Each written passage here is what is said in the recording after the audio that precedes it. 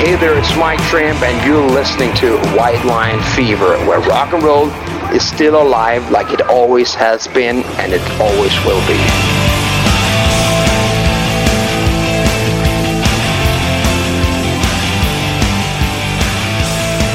Okay, welcome to White Line Fever, episode 74, second part of our interview with Joey Vera, and we're talking about Motor Sister, the new project that Joey's involved in. Now, you mentioned in last week that the principal of the band, Jim Wilson, how thrilled he is that this is all happening. Now, it led me to think, you said he's getting lots of interest and inquiries. Is it a possibility that Mother Superior could reform? And did you consider calling yourselves Mother Superior? Well, I don't know to answer the first question, I'm not sure where Jim's head is at with that. The split, as far as I understand it, wasn't all that amicable, although I don't think that Jim is holding any bad feelings against any of the guys, but I think the way that the group split up was less than favorable. I don't know. It's not to say that sometime in the future that could change, and certainly for us fans, would love to see Mother Superior back and doing their thing. That would be great for us. We were going to call this Mother Superior, but we ran into a little bit of a legal issue with the name, and then once that was sort of brought to light, we sort of said, well, maybe we shouldn't call it Mother Superior anyway, because this really isn't Mother Superior. It's something a little bit different, even though you're playing the Mother Superior songs. It's like I said before, we're kind of a tribute band. For lack of a better term. And so, that's why we decided to call it Motor Sister. It still has a ring to the song, and it has an association with Mother Superior, but it's not Mother Superior. It's a little bit different. It's I don't know. It's a little different. The difference, you'd be aware there's a lot of supergroups. I saw you on that metal show the other night, and I know Eddie Trunk likes talking about all these supergroups and projects that never play a show. But this is very different, isn't it? Because, you're actually, as you said at the start of the interview, you're actually playing someone else's songs with the guy who wrote and performed them originally. It's actually a really unique situation. Where does it go? Like, obviously you want to play some shows. Do you keep putting out covers records of Mother Superior songs, or do you start writing as a group, or where does it go? Yeah, that's a common question right now. What does the future hold, and where's it going? We have talked about that only recently, to be honest with you, because people were asking. But we had no idea. We seriously, this thing, even when we made the record, we didn't know what was going to happen. We just did it and thought it would be a cool thing to share with people, and that was it. But this is like blowing up, and people are super stoked and doing a load of the press. We played our first show in Brooklyn in February, and then a couple weeks ago we played in LA, and we played San Francisco, and it's just been a great response to this thing. It's been amazing, and we have a couple more shows coming up. We're planning some things in the U.S., and we're also doing the motorboat. It's like a cruise. I read that, yeah. Yeah, so we're doing the motorboat cruise in late September, and that's going to be amazing. And the future is, that we thought we had a discussion about how well we all get along. We respect each other, and we all, we know what this is. We know what the working relationship is within Motor Sister, and we have a great time together. We like each other. We're friends. We hang out. So we said, well, why not? Let's see what happens if we get in the studio, rehearsal place, and write some music. So we're going to attempt to do that over the next... that's big news, yeah. Yeah, we're going to attempt to do that over the next 6 to 9 months. Just play some songs. Like, no pressure. Like, we don't have to make another record. We're not obligated to do anything. Yeah. And we just, if it happens organically the way that the band started, then great. And who knows what it'll be? Maybe it'll be 12 brand new songs. Maybe it'll be 6 brand new songs and 6 more Mother Superior songs. Or maybe it'll be 1 Mother, you know what I mean? Like, I don't know what it's going to be. Yeah, that's great. We better play another song. We're going to play another song. Yep. What would you like? All right. Yeah. Let's do another Motor Sister song. Okay. Let's do Head Hanging Low.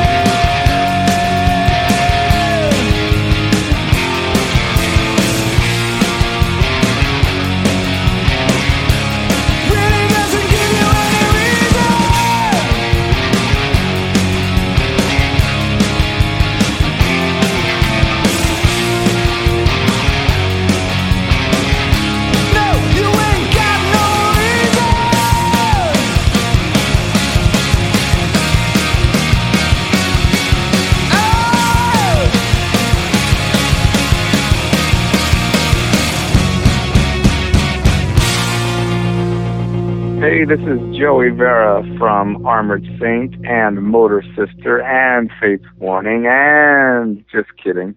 And you're listening to White Line Fever. Welcome back to White Line Fever, and it's important that I remind you we're on Twitter, WLF Podcast. We are on Facebook. It's just called White Line Fever, and the best place to come and check out everything we're doing is whitelinefever.ning.com. There's a whole heap of other stuff. I'm trying to remember. We're on Stitcher. please go to iTunes, and when you subscribe, make a comment. You can even say what sucks about the program. I don't care. Just make some sort of comment because it helps us with people knowing we're about. Okay, it's State of Origin starting, and even though I wrote a column saying that I'm not that into State of Origin, it's been interpreted as a column saying I hate State of Origin. I don't hate State of Origin. I'm here with Brad Walter. The teams have been named, New South Wales and Queensland. What do you make of them? We're at the Erskineville Hotel, by the way, which is where we previously used to do a program every week with Nick Tedeschi, and he used to turn the music up on us. Anyway, Brad, what do you make of the two teams? Yeah, I think New South Wales have picked a really strong team. I'm really impressed by their bench: Andrew Fafita, Trent Merrin, David Clemmer, and Boyd Corden. I think that's a really powerful bench that New South Wales have got. I think Laurie Daly stuck loyal with the majority of the side that he's got, but there's 6 changes from the team that played in Origin 3 last year. He couldn't find any room for Anthony Watmow and Luke Lewis, as well as Josh Reynolds. So that would indicate a change in the guard there. I think there's only 3 players in the New South Wales team over the age of 30. This is a team that if they can win and if they can be successful, this is a team that can play for New South Wales for the next 5 years. You had the team about 12 hours early, Brad. A good journalist never asks another journalist for his source, but you must be pleased with that. Did you get any pushback, any surprises that you had it early? Oh yeah, there's been a bit of flack about how that team got out or whatever, but it's just a matter of doing your job and confirming what's right and making as many phone calls as you can. It's just usual journalistic practice, and it's always satisfying when you do get the team before it's named. Obviously the big surprise was the omission of Luke Lewis, but Laurie Daly explained that today by saying that he felt with Paul Gallen being out he needed 4 front rowers in the team, so Andrew Fafita's come in at the expense of Luke Lewis. You're talking a bit like we're on New Zealand radio. There's only you, me, and a few people listening. Mate, how like that sort of yarn is the sort of bread and butter of journalism, and getting a representative team early is the bread and butter of rugby league journalism. But is it as valued?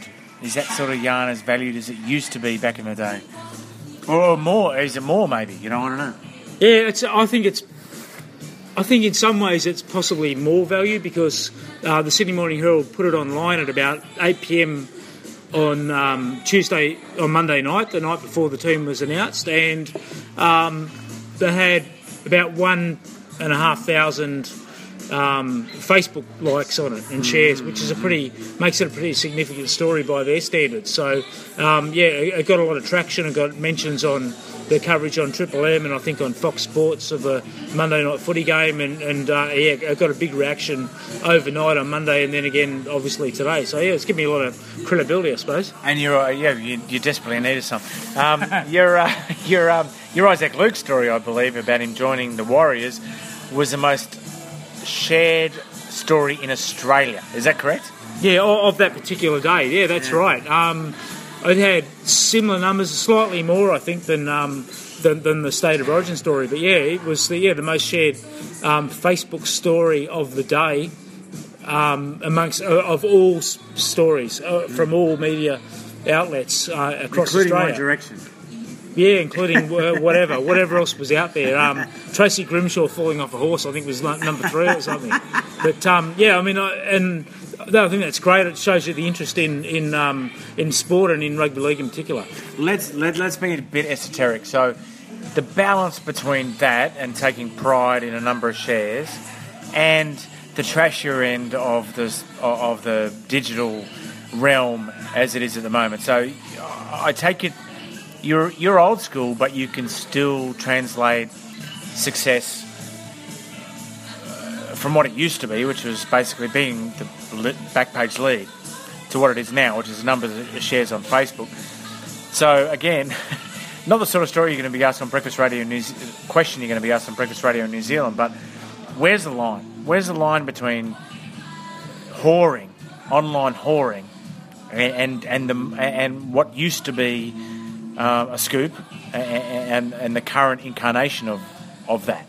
No, well, actually, what it sort of proved to me, I feel really good about journalism from the point of view that people are interested in news stories, and breaking news stories is really what people want to read. They click on it, they share sits above everything. Yeah, that transcends all the other so-called clickbait and value-added BS that people maybe value on websites.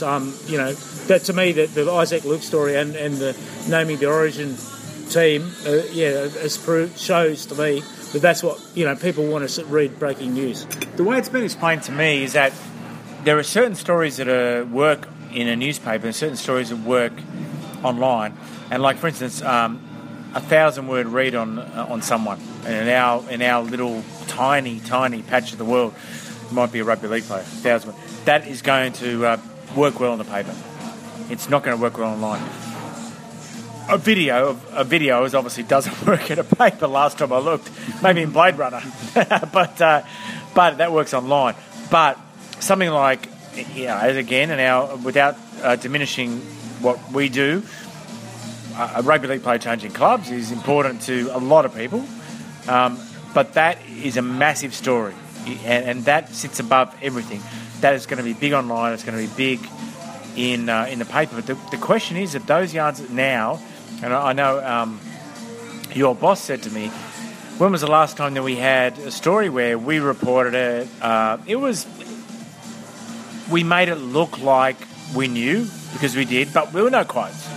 And then it got confirmed the first thing the next day. Now, we're old, and that sort of stuff did happen quite often back in the past, but it's very rare now, isn't it? So, you know what I mean? So what are and again, I'm not trying to be negative, but what are the aspects of the day-to-day existence of a roundsman that annoy the hell out of you? Like, there must be some aspects of being a roundsman today in this new digital world that you struggle to deal with.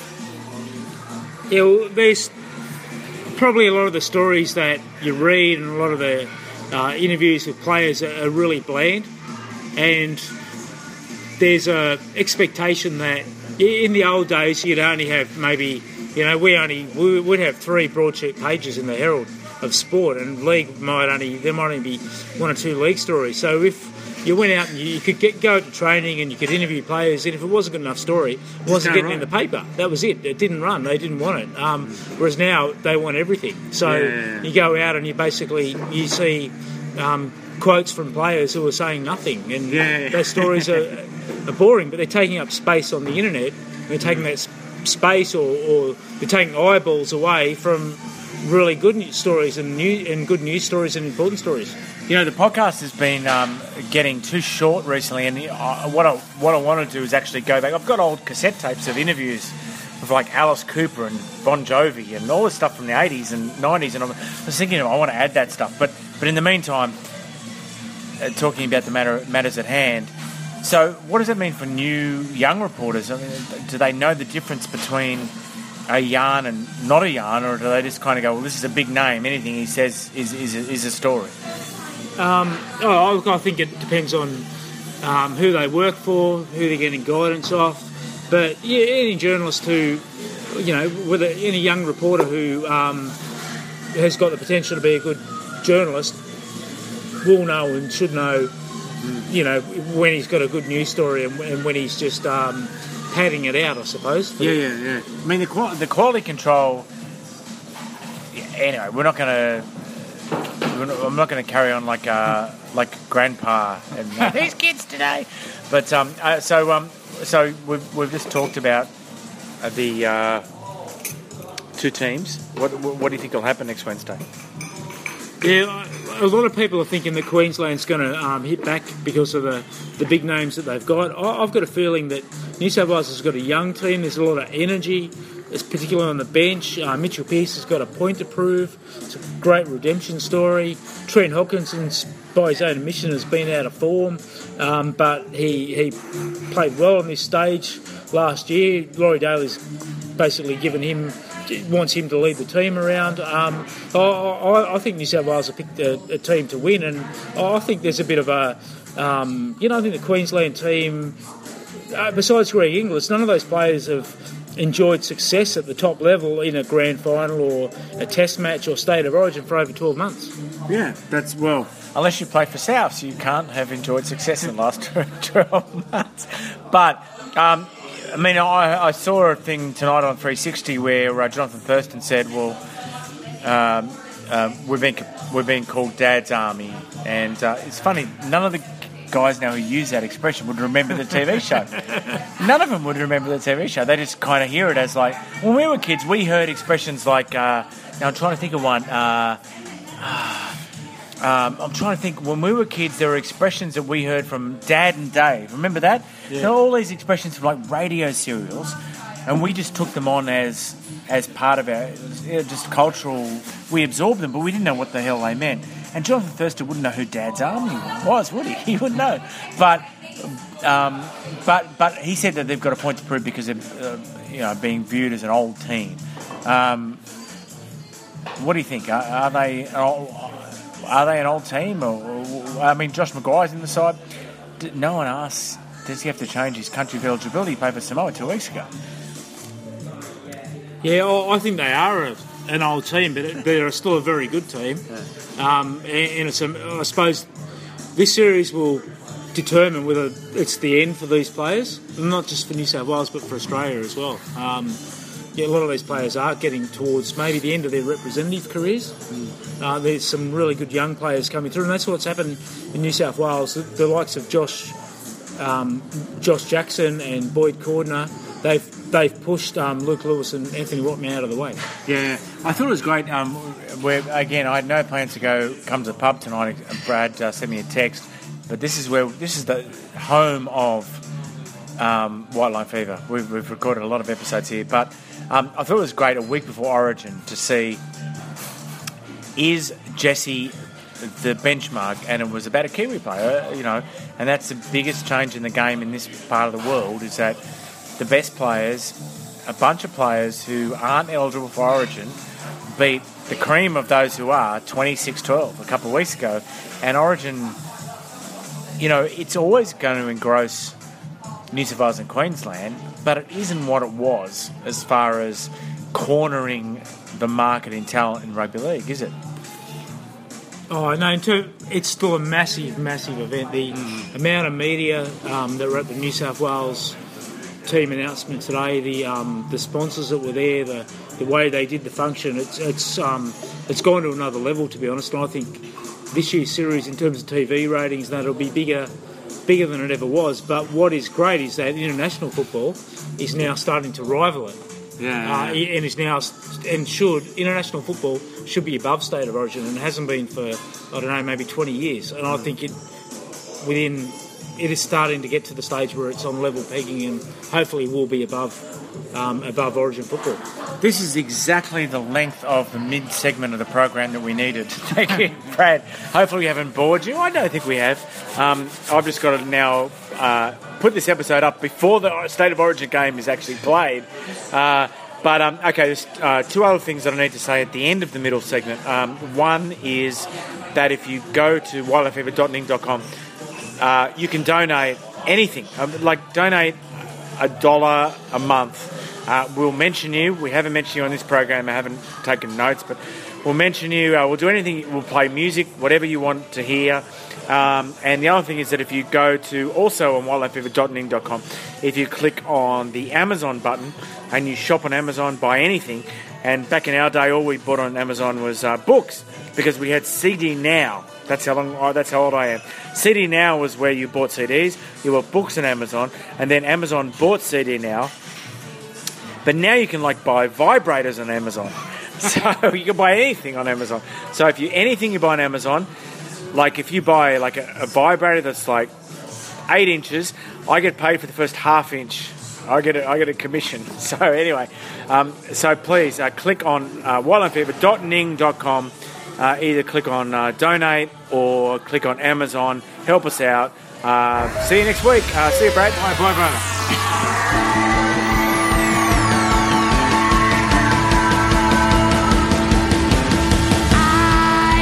Tipsy boy from Mars. I count the good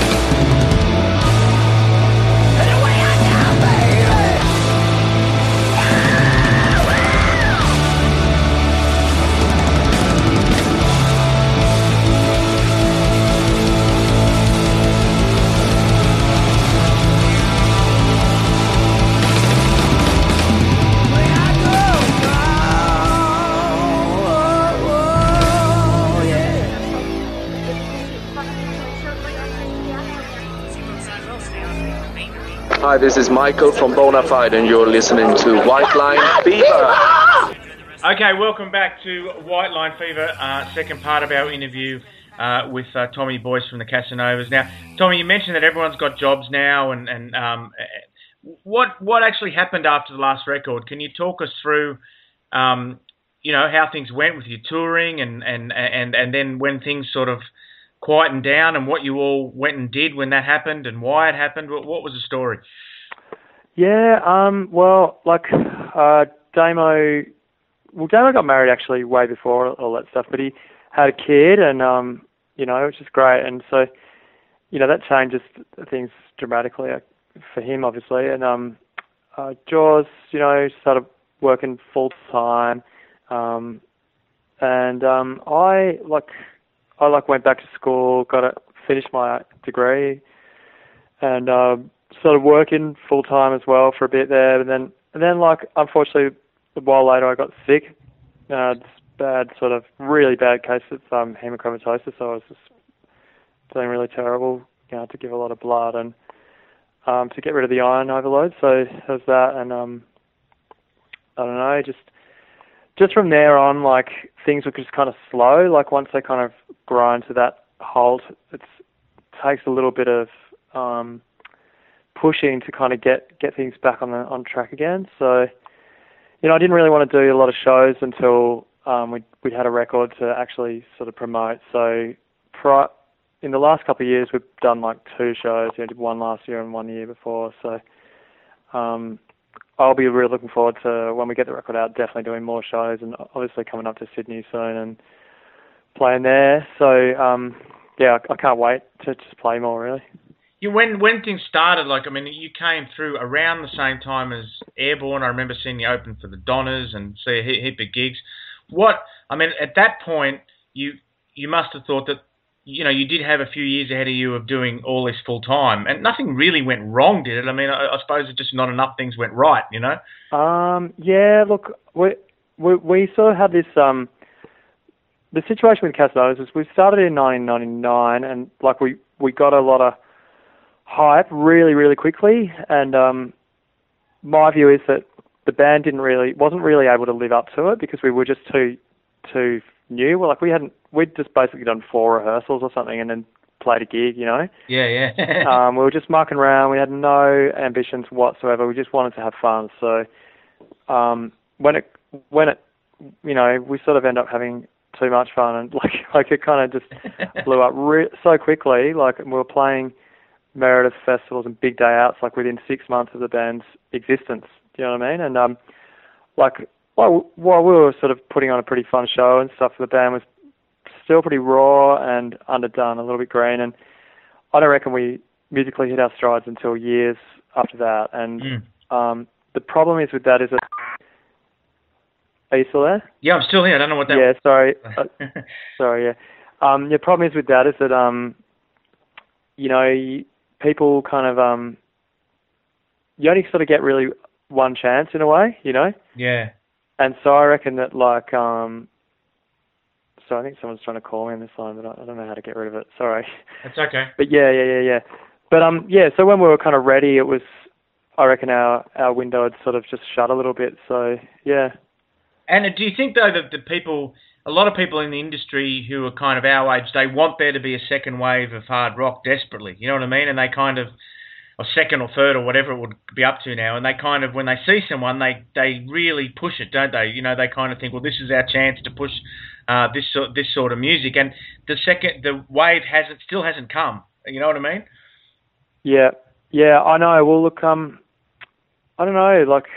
It's an interesting thing. I guess it's just not fashionable at the moment, So you're not going to get a lot of bands doing it, because a lot of musicians will follow what's fashionable and stuff. Yeah. So, they're rather sort of, I think, well, why would we bother doing that? We're not going to get anywhere commercially doing that. So let's have a, indie pop sound or something instead. Yeah. So, and I mean, good on them if they want to do that, but I don't know, personally I could never really take that approach. I just have to do what I would like to do, So regardless of what's cool or whatever. So Yeah. Let's play another song. This time we can play one off the new album, Terra Casanova. Yeah, so, I don't know, maybe Hotel Sunrise is a good choice. Is there a story behind it? Yeah, actually, it was written about a time when we were really like going on our first tour. I think it was like 2003. Went up to Sydney to play with the Celibate Rifles and the Dictators, two of our favourite bands, and it was a pretty crazy experience. We stayed at this cheap hotel in Sydney in Newtown called the Hotel Sunrise. So yeah, it was sort of the song sort of focuses centered around the stuff that went on in that tour.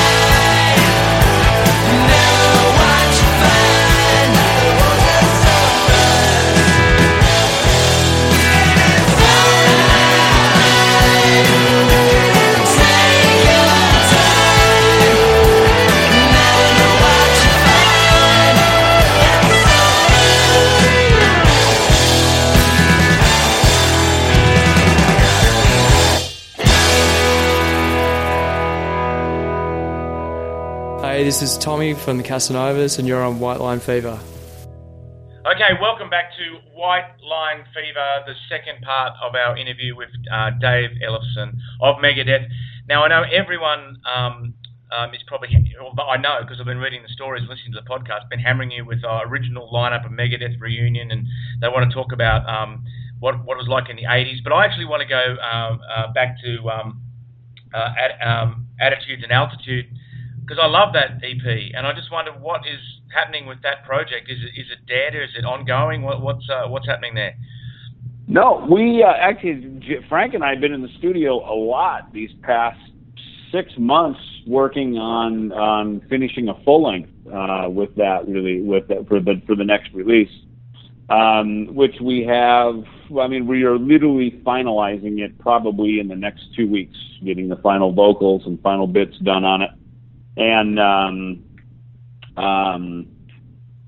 so I'm excited about it. There's some great tunes on it. You know, there's just this thing that me and Frank just have this whole other side of us, and this other just sort of spirit soars when the two of us get together and get in a room and start writing songs together. It's like we write them right there in the studio. They just fall off of our guitar necks, you know. It's a beautiful thing. And what's cool about it is, you know, we haven't left our bands. It's kind of a side vanity thing that we do. A vanity project, if you will, and that's the beauty of it, is because we get to, you know, we do what we do in Anthrax and Megadeth, and then when we get together, we have this whole other side of us that gets to be exposed, and so it's very, very genuine, very pure, and I think that really comes through with the music. So hopefully we'll have the full length out sometime. You know, we're just getting busy finishing it, and then hopefully we can get busy working toward the release of that. What do you think of this sort of flood of supergroups? You know, and I guess it's got to the point now where some people just roll their eyes when another one comes out, and a lot of these bands never get to play live. And is the market flooded? I mean, everyone's got to do what they've got to do to earn a living, but at the moment, it does seem to be a case of having as many side projects as you can. Well, it's interesting. You know, me and Frank was not intended as a supergroup. That was literally born out of me and Frank doing some bass clinics together. And we were in London, and I looked over at him. I said, you know what, dude, you and me should really write some of our own songs so we can do these clinics and have something different to play at them, you know, rather than just Megadeth and Anthrax songs. So that's how Altitudes and Attitudes started, was for us to create some of our own original content for clinics. And then it spun off into Frank and I going out and hiring a guitar player and a drummer and actually going out and doing our own shows together. So as a legitimate act, not as a clinic. You know, I've done, you know, I have another, you know, all-star collective I do called Metal Allegiance, that we've done some shows up here in the United States with, and some cruises and things like that. And the thing with that is different is that formed as a collective of guys getting on stage and basically playing the songs out of our record collections when we were teenagers. Yeah. You know, it started another one many years ago, back in like 2007, I think we started one called Hail. And same thing, you know, it was always born out of getting together and playing songs together live. And those are definitely all-star collectives. To put together an original group of famous guys, you know, me and Frank are lucky because we really enjoy hanging out together, and we have a very common thing between us that we both like different music outside of thrash metal, and that is really the basis of the A&A, you know, Altitudes and Attitude material. Lots of times when these supergroups get together, it's based on how is this going to sell? Wouldn't it be great if we could get that guy? And if we could get this guy, then more, that would sell even more. And, you know, so lots of times people who are famous, they do records like we're having this conversation now, you know? Yeah, and sometimes it's done with, like, rather than really making legitimate music you really like, you're really just kind of going, I want to make some new songs in a new setting, or I hate my band, I want to leave my band, or they kicked me out of my band, and I still enjoy being famous. How can I still stay famous? You know, so to me, it's the cart before the horse. You know, and you know, when Megadeth had disbanded back in 2002, a little group formed around me, quite honestly, called F5.